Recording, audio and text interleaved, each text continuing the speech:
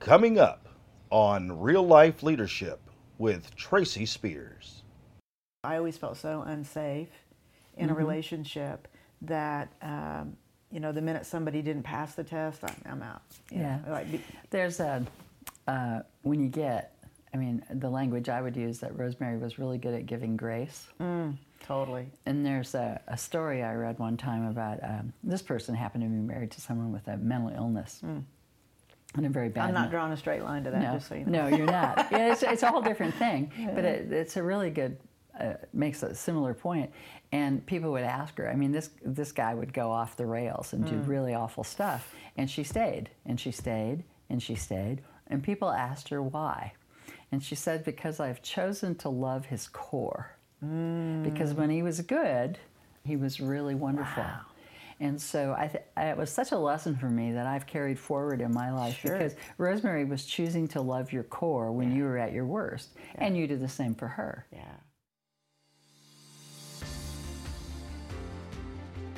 Hello, and thank you for tuning in to the Real Life Leadership Podcast. I'm your host, Tracy Spears, author, speaker, advocate, and someone who loves to hear inspiring, extraordinary stories from everyday people. I'm fortunate that I get to meet so many different people, and I'm super excited to introduce you to one of them now. Hi, my name is Tracy Spears, and I'm super excited to introduce you to JoAnn Huber today.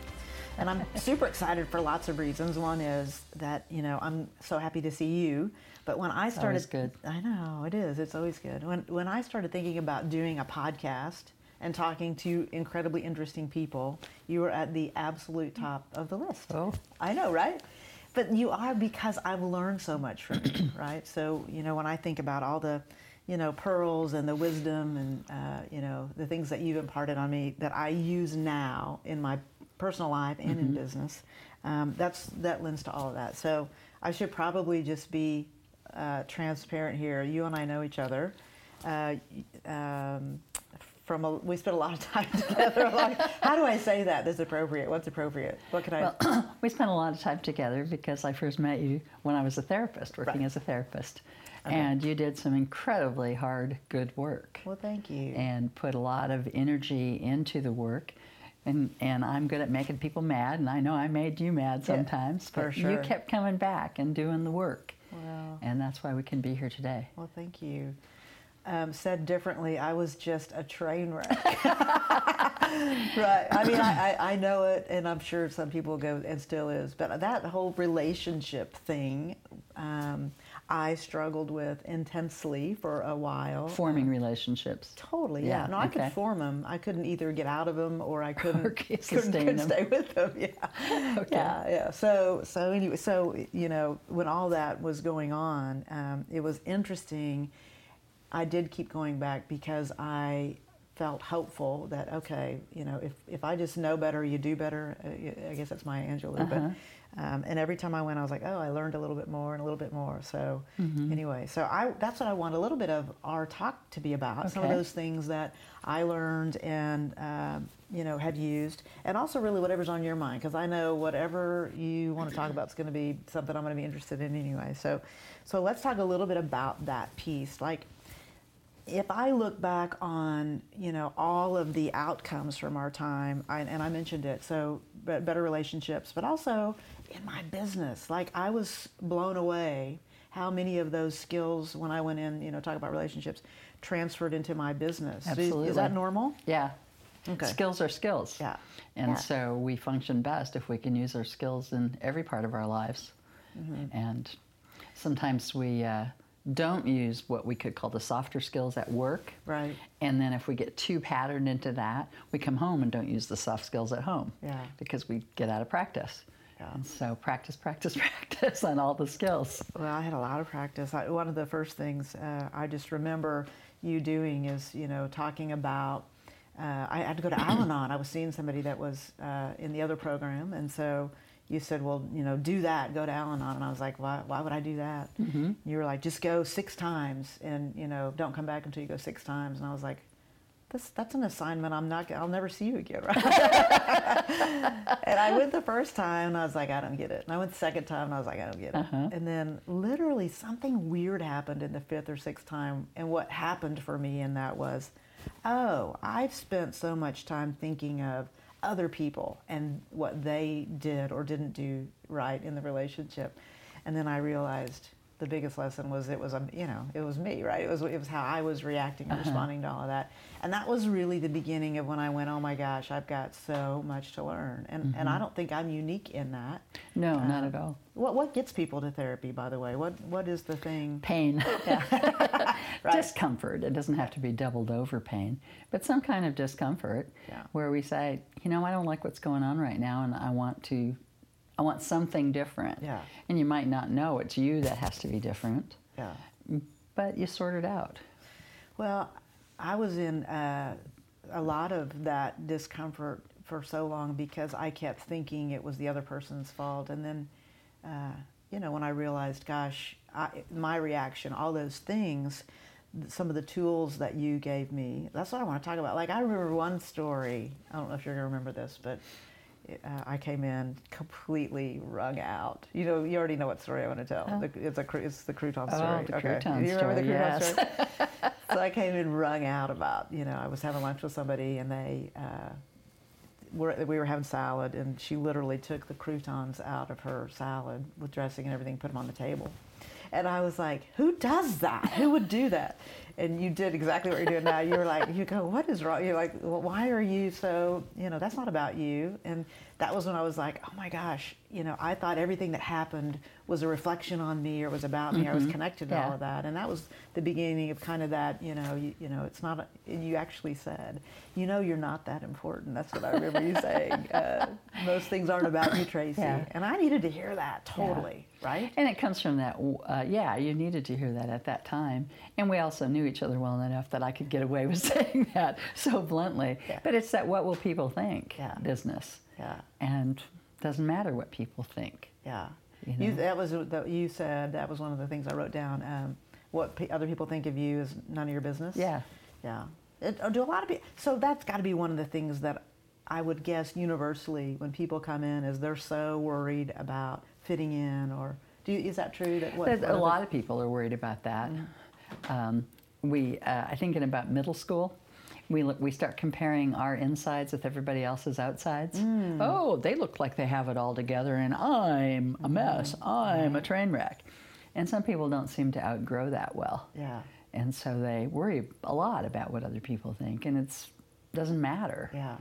Unless we're being total jerks all the time. Yeah. And then they can give us feedback. But just generally in our lives, other people aren't focused on us. They're focused on themselves.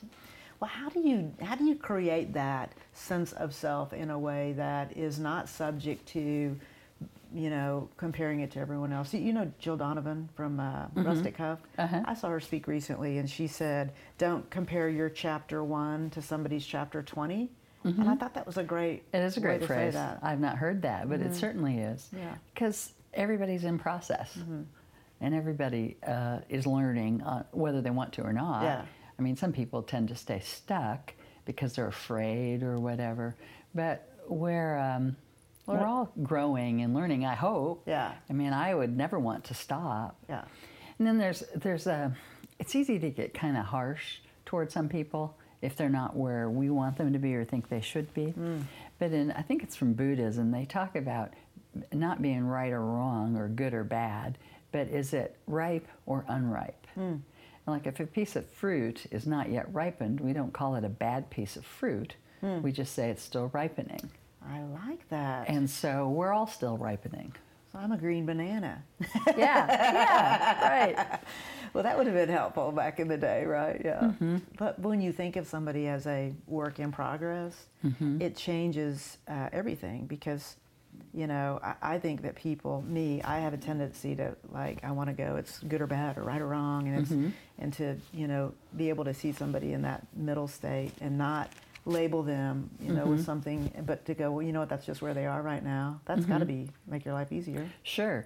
And we all try to make things so concrete, and there's a lot of fluid. I mean, you can sort of be in progress in one area and being pretty good in another area.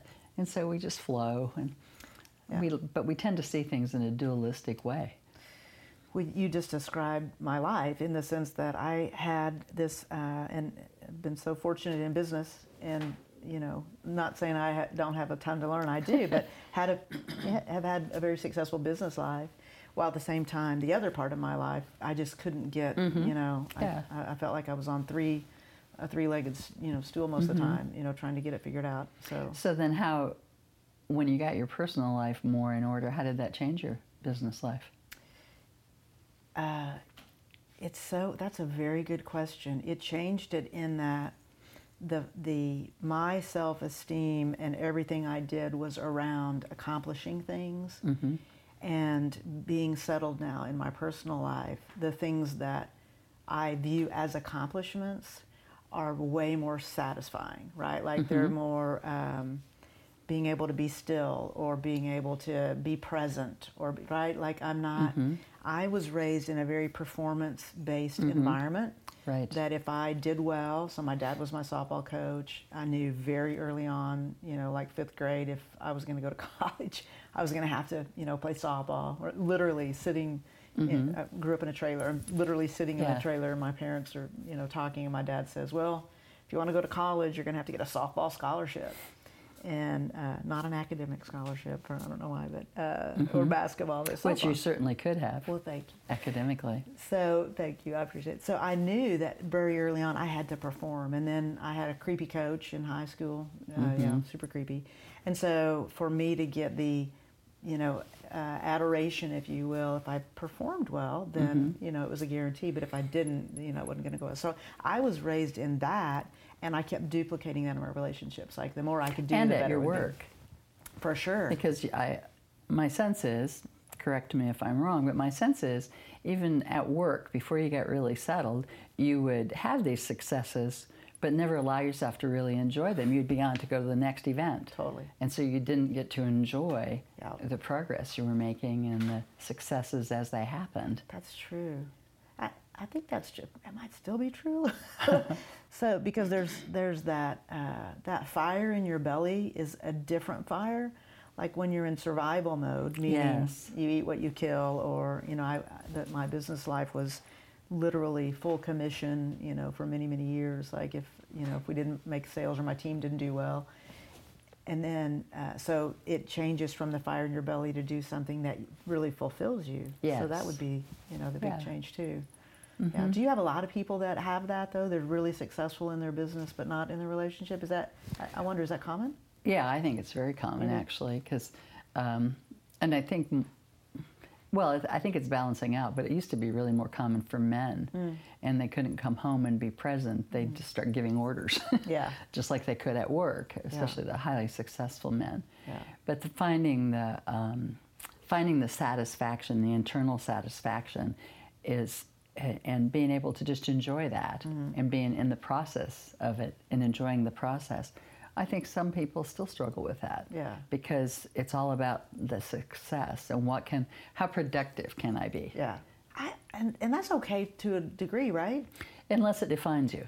Oh, that's the difference. If you're defined by what you produce and then aren't producing anything, who are you? I think that's a big issue. Like. When people have lived that way in a successful business world, then they retire. They go, now what? And that's why some people don't retire, because they have no clue who they are. They're so defined by the work they do. Interesting. Yeah, so we do a lot of work in our organization around generational differences and the different generations that, like the baby boomers were, defined by, their work, and Gen Xers, and how that this generation, the millennials or the pluralists, that's going to be different. Like, because they're going to be defined more by service to other people. Like, and we don't know exactly how that's going to play out. But but most organizations have figured out if you want to keep somebody in your organization, you have to be helping society in some way. And so it's that contribution that they value. Isn't that interesting? It is interesting. And when the World War II era people were work, work, work. It was also when the society was more role-focused, women at home, typically, men in the workplace. And so the roles were more defined. Right. And so it was a challenge in a whole different way. Yeah. And now it's more fluid and more accepted to be fluid. I mean, women have always worked outside the home, of course, but it was still, the culture was that women were more at home, and they did the housework and the cooking, and part of the shift has been for guys to learn how to do some of those household tasks. Yeah. And most of them don't like that. Yeah, well, but even with the younger ones, if you've been raised by guys, dads, who didn't do those things, then you haven't had modeling to do that. And so in some younger couples, there's some real pushback because the women are working full-time also, and then they have kids and they want help. And they deserve the help, and how do we find that balance? Because that's a real rub in some young people's relationships. Do you think that that was one of the issues seeing women in leadership roles, is that for so long that just reminded you of your mother, like that you didn't view somebody in the serious business way that you would? I mean, is there? I've never thought about that before. Do you think there's anything to that? Well, I don't know if they're seen as their mother, but I just recently read some research that even with women in the same level of management, say, in meetings, women are heard. They speak less because they're cut off more. It's the mansplain thing that comes in. And so that's still happening. But I think it's more out of, I would suggest that, I don't know the research to base my idea on that, but I think it's more out of patriarchy. You know, men are still more important than women. Their opinions are heard more. Men get promoted more quickly than women, typically. All that's and true. so we have these implicit biases that are still there on lots of levels. Certainly we always think of racism, but there's implicit biases toward women still, and obviously people of color or class biases. So we all have biases in some way. Well, you know, I was in my last organization, I was promoted to be a vice president, and I was the only female at the table. And I can remember going in to my first few meetings or being on the first few calls, and my real goal was to not say anything stupid. And I know for a fact there's not a man that was promoted into that role walking in there thinking that, right? And that's on me and all the things that contribute to that. But I remember after 6 months of trying to not, you know, have too big of a voice, and Wally Schmader, my business partner, said, you know, wow, what happened to you? Like, we promoted you because we thought you were going to be able to, you know, represent the field differently and have a bigger voice, and you know, you're not really even showing up. And I was like, oh, okay. So what was so cool for me in that is that the company I was in expected me to be an equal. Well, and he said that. Totally. Yeah. And you got that feedback, whereas lots of times people don't. Yeah. Well, we're not going to solve that today, right? Because that's a it's a huge thing. Yeah. But I think it's a useful thing to hold awareness of. Right. Still to come on Real Life Leadership with Tracy Spears. Well, I'm that person that is probably too vocal about what I want and don't want. Like, I'll throw my own birthday party. I'll do all those, not because I don't, you know, I enjoy it, first of all. Like, sure. You're the consummate extrovert. I am. Like, if you forget my birthday, it's my fault. I should have told you. Like, I have, you know, some people they try to skate by. I have a friend whose birthday's coming up, and somebody said, you know, don't bring presents. And I'm like, I went to Rosemary and I go, never tell people to not bring presents.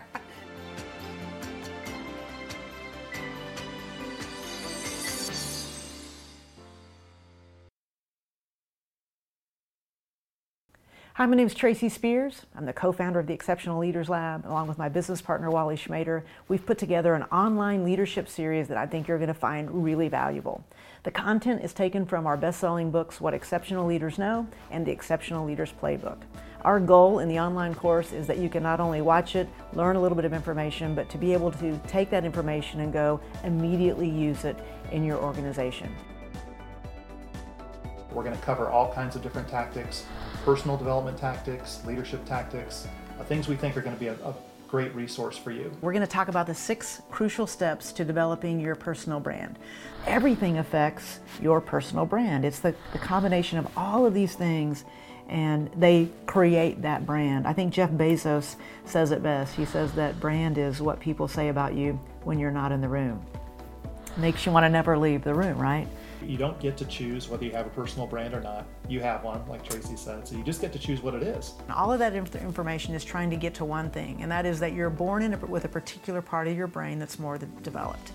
in that development, it creates this lens that you view the world. And in viewing the world through that particular lens, it creates different assumptions through the lens. Goal setting for leaders. So taking care of your most valuable asset, organizing your personal board of directors. This next section is what Brussels sprouts and leadership have in common. They talk about how you can find a leader anywhere in an organization, and it's true. And the reason it's true is because leadership is influence, and you can influence from anywhere, wherever you are in the org chart. So I think this proves that out, that old saying, you don't have to have the big business card or the big corner office to be an influencer, that's for sure. Managing up. Making meetings work. The 5 conversations that leaders have to get right. Our next section is the power of recognition. We're going to talk about all the things we can do as leaders to leverage recognition to drive performance with our team. Accountability and engagement. Let's keep the conversation going about diversity and engagement in the workplace. As a middle-aged heterosexual white guy, I'm an expert at this, and if there's anything you need to know about diversity and inclusion, I'm probably the guy to go to. Progressive companies saying this is the right thing to do. Diversity, inclusion is something we need to do because we're good people and we want to do good things. That this is flipped now, and it's just been the last 3 years, all of the data is piling up to make the case that if you want to perform, if you want to compete, you better get diverse because you're selling to a diverse audience. You can't be one thing and sell to another, right? So if you want to sell to everybody, if you want to sell a lot, if you want to provide a lot of service, you better get diverse, you better get inclusive. Now that you've seen a little bit about the course, hopefully you're super excited to get started. All you need to do is go to exceptionalleaderslab.com, click on the box that says online course, and sign up today.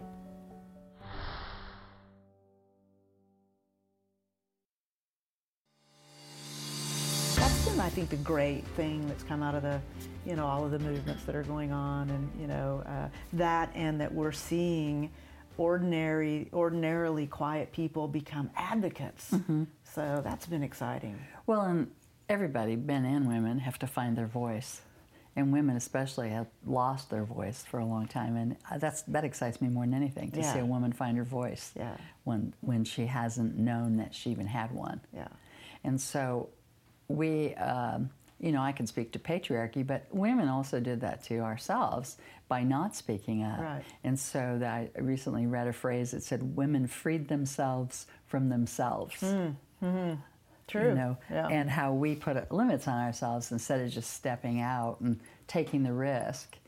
Well, I'm going to say something controversial. I've never said it out loud, but when this thing happened in the movies recently, and Mark Wahlberg and Michelle Williams, and he gets $1 million and she doesn't, do you know what I'm talking about? Mm-hmm. In that movie?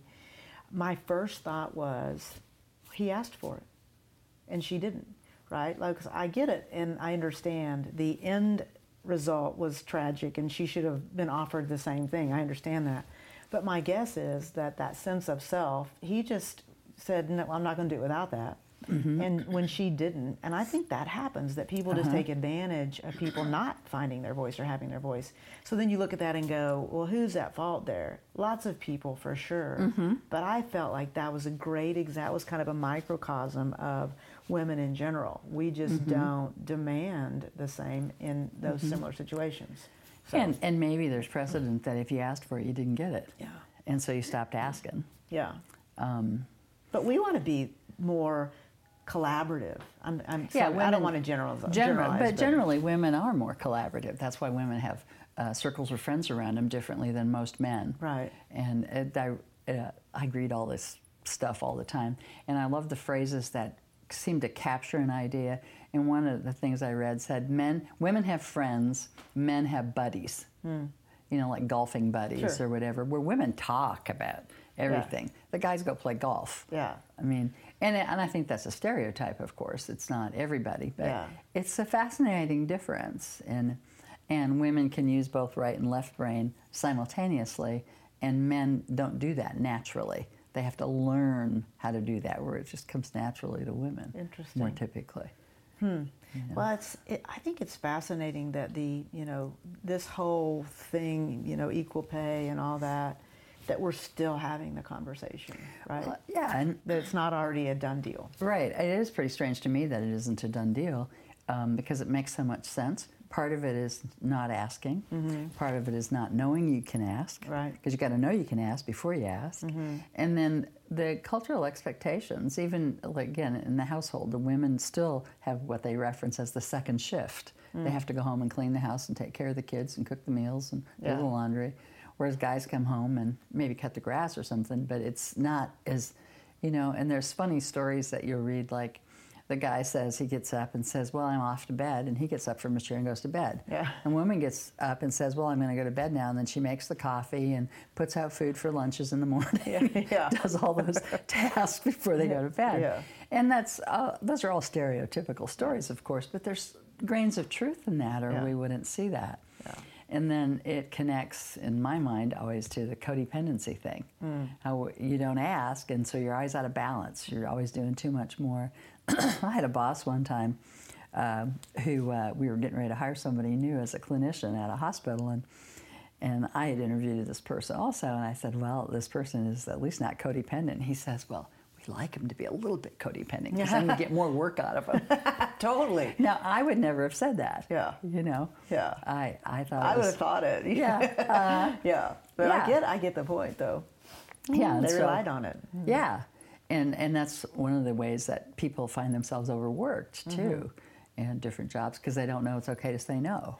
So we do a lot of work with women in leadership roles, as you know, and one of the things that usually is an aha is when we start talking about the things that people expect of you, they didn't expect when you first took the job on, but you going above and beyond and creating that connection and trying to, overfunction in a role creates this unrealistic expectation, or an expectation that can't be sustained over time. And then all of a sudden, in that role, someone goes, all right, I've had it, I'm not doing this anymore. And so the thing that's so funny, and this has actually happened to me recently, and I'll tell you that story, but is that when it happens, nobody sees it coming. When the person goes, I've had it, I'm out. Yeah.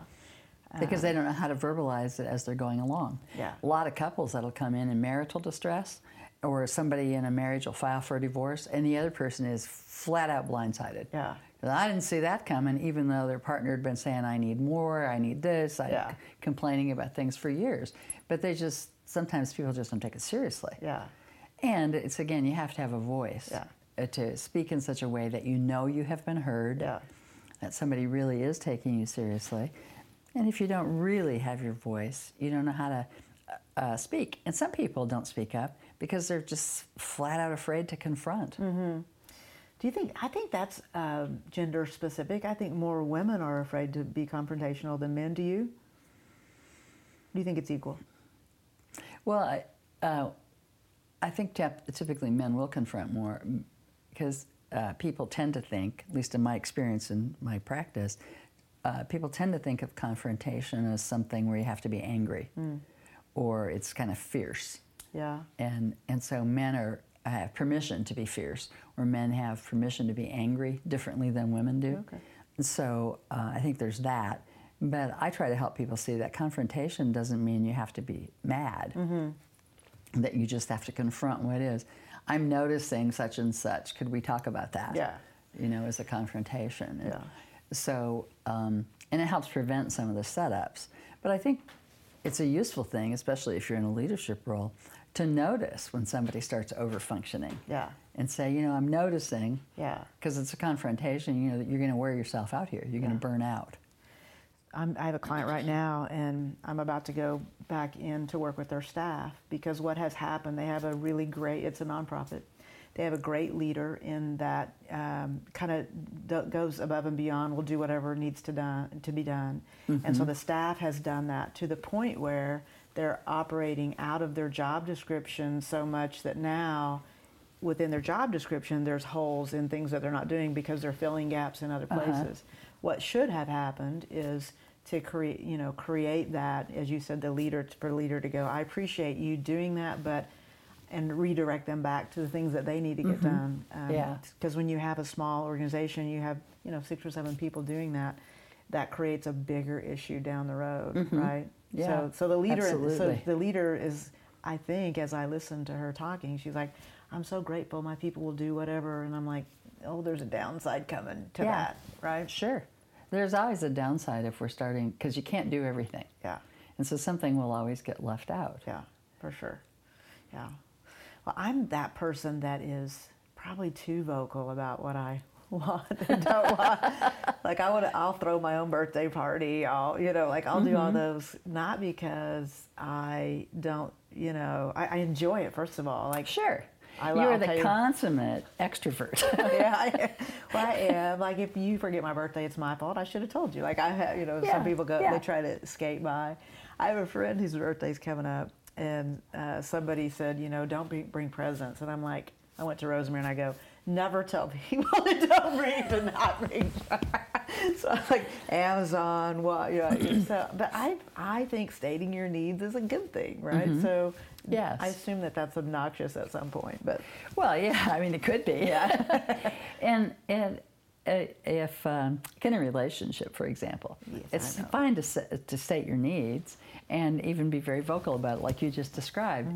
However, if you do that and never allows the other person to be creative and do something on your behalf, then they could start feeling left out, especially if they're not that huge introvert. That's so funny. I remember one time somebody saying that to me. They said, I was in a relationship, the problem with being with you is I don't know who I am. And I was like, you should figure that out. But now, looking back, what I know is I was trying to take care of everything and control everything and micromanage everything, and didn't let that person be, you know what I mean? So. And you are a very strong person. And so you're going to have to be partnered with somebody who's strong. I am. And I know you are. And strength shows up differently. Yes. Like Rosemary's got this very quiet strength, but a will of iron. Right. She's the strongest person I know. No question. Yeah. I mean, and you would, because you're a therapist, but most people would never see that coming. Well, I know she stuck around with you, so she's got to be strong. Well, because of you're very forceful. Yeah. And I'm fortunate. Like the first three years, I was going to say 3 weeks or 3 months. No, I'd say the first 3 years. There were many reasons to not stick around. When I look back on that now, everything that happened, I was just scared. I was trying to figure it out. I wanted to make a good decision. I wasn't sure, I'd never had anybody stay, right? Especially with such pushback. I know, yeah. So that you were always about the test. Yeah, not knowing it and it not being conscious, but I always felt so unsafe in a relationship that, the minute somebody didn't pass the test, I'm out. There's when you get, the language I would use, that Rosemary was really good at giving grace. Totally. And there's a story I read one time about this person happened to be married to someone with a mental illness. And a very bad. I'm not drawing a straight line to that, just so you know. No, you're not. It's a whole different thing. But it's a really good, makes a similar point. And people would ask her, this guy would go off the rails and do really awful stuff. And she stayed, and she stayed, and she stayed. And people asked her why. And she said, because I've chosen to love his core. Because when he was good, he was really wonderful. Wow. And so it was such a lesson for me that I've carried forward in my life, because Rosemary was choosing to love your core when you were at your worst, and you did the same for her. Yeah, it's true, because now I don't think we could be where we are without all those trials and tribulations, right? Like I said, for the first time, I'm like, oh, I know it's, I'm not at risk here. I'm safe. You pushed each other for the beginning, and it was rocky, and then you settle in, because we really are going to be here for each other. Yeah. And I think being married helps that happen too. For sure. Yeah. Yeah, I was surprised. So, as you obviously know, hello. Yes. When we got married, because you were there and performed it, and thank you, by the way. Sure enough. It's a privilege. It was super important for me to have you do that. It was obviously very small and only a few people there, but I couldn't have gotten married had I not walked through your doors. And so that was why that was so important for me, that was a full circle moment for me to go, everything that I've had learned when we were, seeing each other way back when, prepared me for being able to make that commitment. And so for me, people go, oh, getting married is not going to be any big deal. It's just a piece of paper. It was profoundly different. It changed everything, to the point where I look back at that time, and when we went through that, as something I coveted, and just, you know, it was just, it really was a game changer, you know. So gay marriage was, that was, a lot of gay people haven't had that experience yet. A lot of them are doing it, but this is Carly, so she's decided to wake up. Yeah, Carly's delightful. She was another person that got rescued. I would also comment to you that, you know, you give me a lot of credit for what you learned from me, but nothing that comes out of my mouth has any usefulness to it if you don't take it in and go out and use it. And you did the work. You're the one who stayed faithful to that process. And even in your business, it's the same thing. If you hadn't done the work, if you hadn't stayed faithful to learning and going forward, nothing would have happened. Yeah, well, I can see why people don't do it. Let me tell you, you know, there were many, I left your office many times going, well, that's the last time I'll ever see her. Yeah, I know, I got fired a couple times. Because, you know, in that, and I'll tell you, when you say something that I didn't want to hear when you would say something, and I'd be like, well, that's just the dumbest thing ever. And then, like, weirdly, and you know this happens within a couple of days, it would be shown to me so obvious, right, that what you were saying was the truth. And so that was always, you know, frustrating. Yeah, but at the same time that's true, you were remaining receptive, or you wouldn't have seen it. Yeah. Because you so wanted to be someplace else internally. Yes. And to be different and not be defined by how you were raised or your history in that regard. Yeah, for sure. You know, you were just hungry. And so you chose to do the work. And so give yourself credit for that. I thank you. And I do think that when you just get so, and I asked you what gets people to therapy, and you said pain. When you get to the point where, and I can remember, you know, rolling around on the floor like I assume, you know, people do when they get at their worst, like so desperate to do anything differently. And so when you at least have some structure to go do something differently, you know, I think that's what therapy gives people, is that opportunity to see it differently. I heard somebody one time say, you know, what makes a great therapist is, you'll laugh at this, I just have to have a different point of view than you do when you walk in, because whatever got you here isn't working. Well, the definition of insanity, doing the same things over and over and expecting different results. For sure. And so you need to learn a couple new skills to be able to shift and go in a different direction. Yeah. Well, all of my skills around that, it's been so cool that it's transferred in all, you know, even friendships, and you know, it's been it made a huge difference for me. It's a game changer in friendships too, isn't it? It totally is. Yeah. Well, I appreciate this conversation, and thank you so much for your time. Thank you. It was great fun. Next time on Real Life Leadership with Tracy Spears. I was reaching out to Kevin to see if he would be, you know, one of my guests on a podcast. And he said, what would we talk about? And I said, oh, I don't know. You know, it's me and you. We'll figure it out. And so he sent me, this is the list that he sent me of potential topics for us to talk about. That time, Jeff, Bobby, and I almost killed Mrs. Galvin. Yes. The Skitter Monster. The time I almost killed my dad in Seminole and me. Getting lost in eastern Tennessee. Flying a plane backwards. Yes. Landing a plane sideways. Yes. I'm thinking I don't want to fly with you, but that's all. Yes. Rosemary Rounds and Monkey Butt Brown. Yes. Lying to buyers. Delivering drugs, get it however you want. Knocking people off the lunch counter. Cameron in the Mail. The Biddy's New Year's Eve house guest. Hiding in the woods from kidnappers. Escaping Johnson City, Tennessee. The disappearance of Possum Holler. Yes. Hi, this is Tracy. I hope you've been enjoying the podcast. To find out more about our books, online courses, and other resource materials, check us out at tracyspears.com.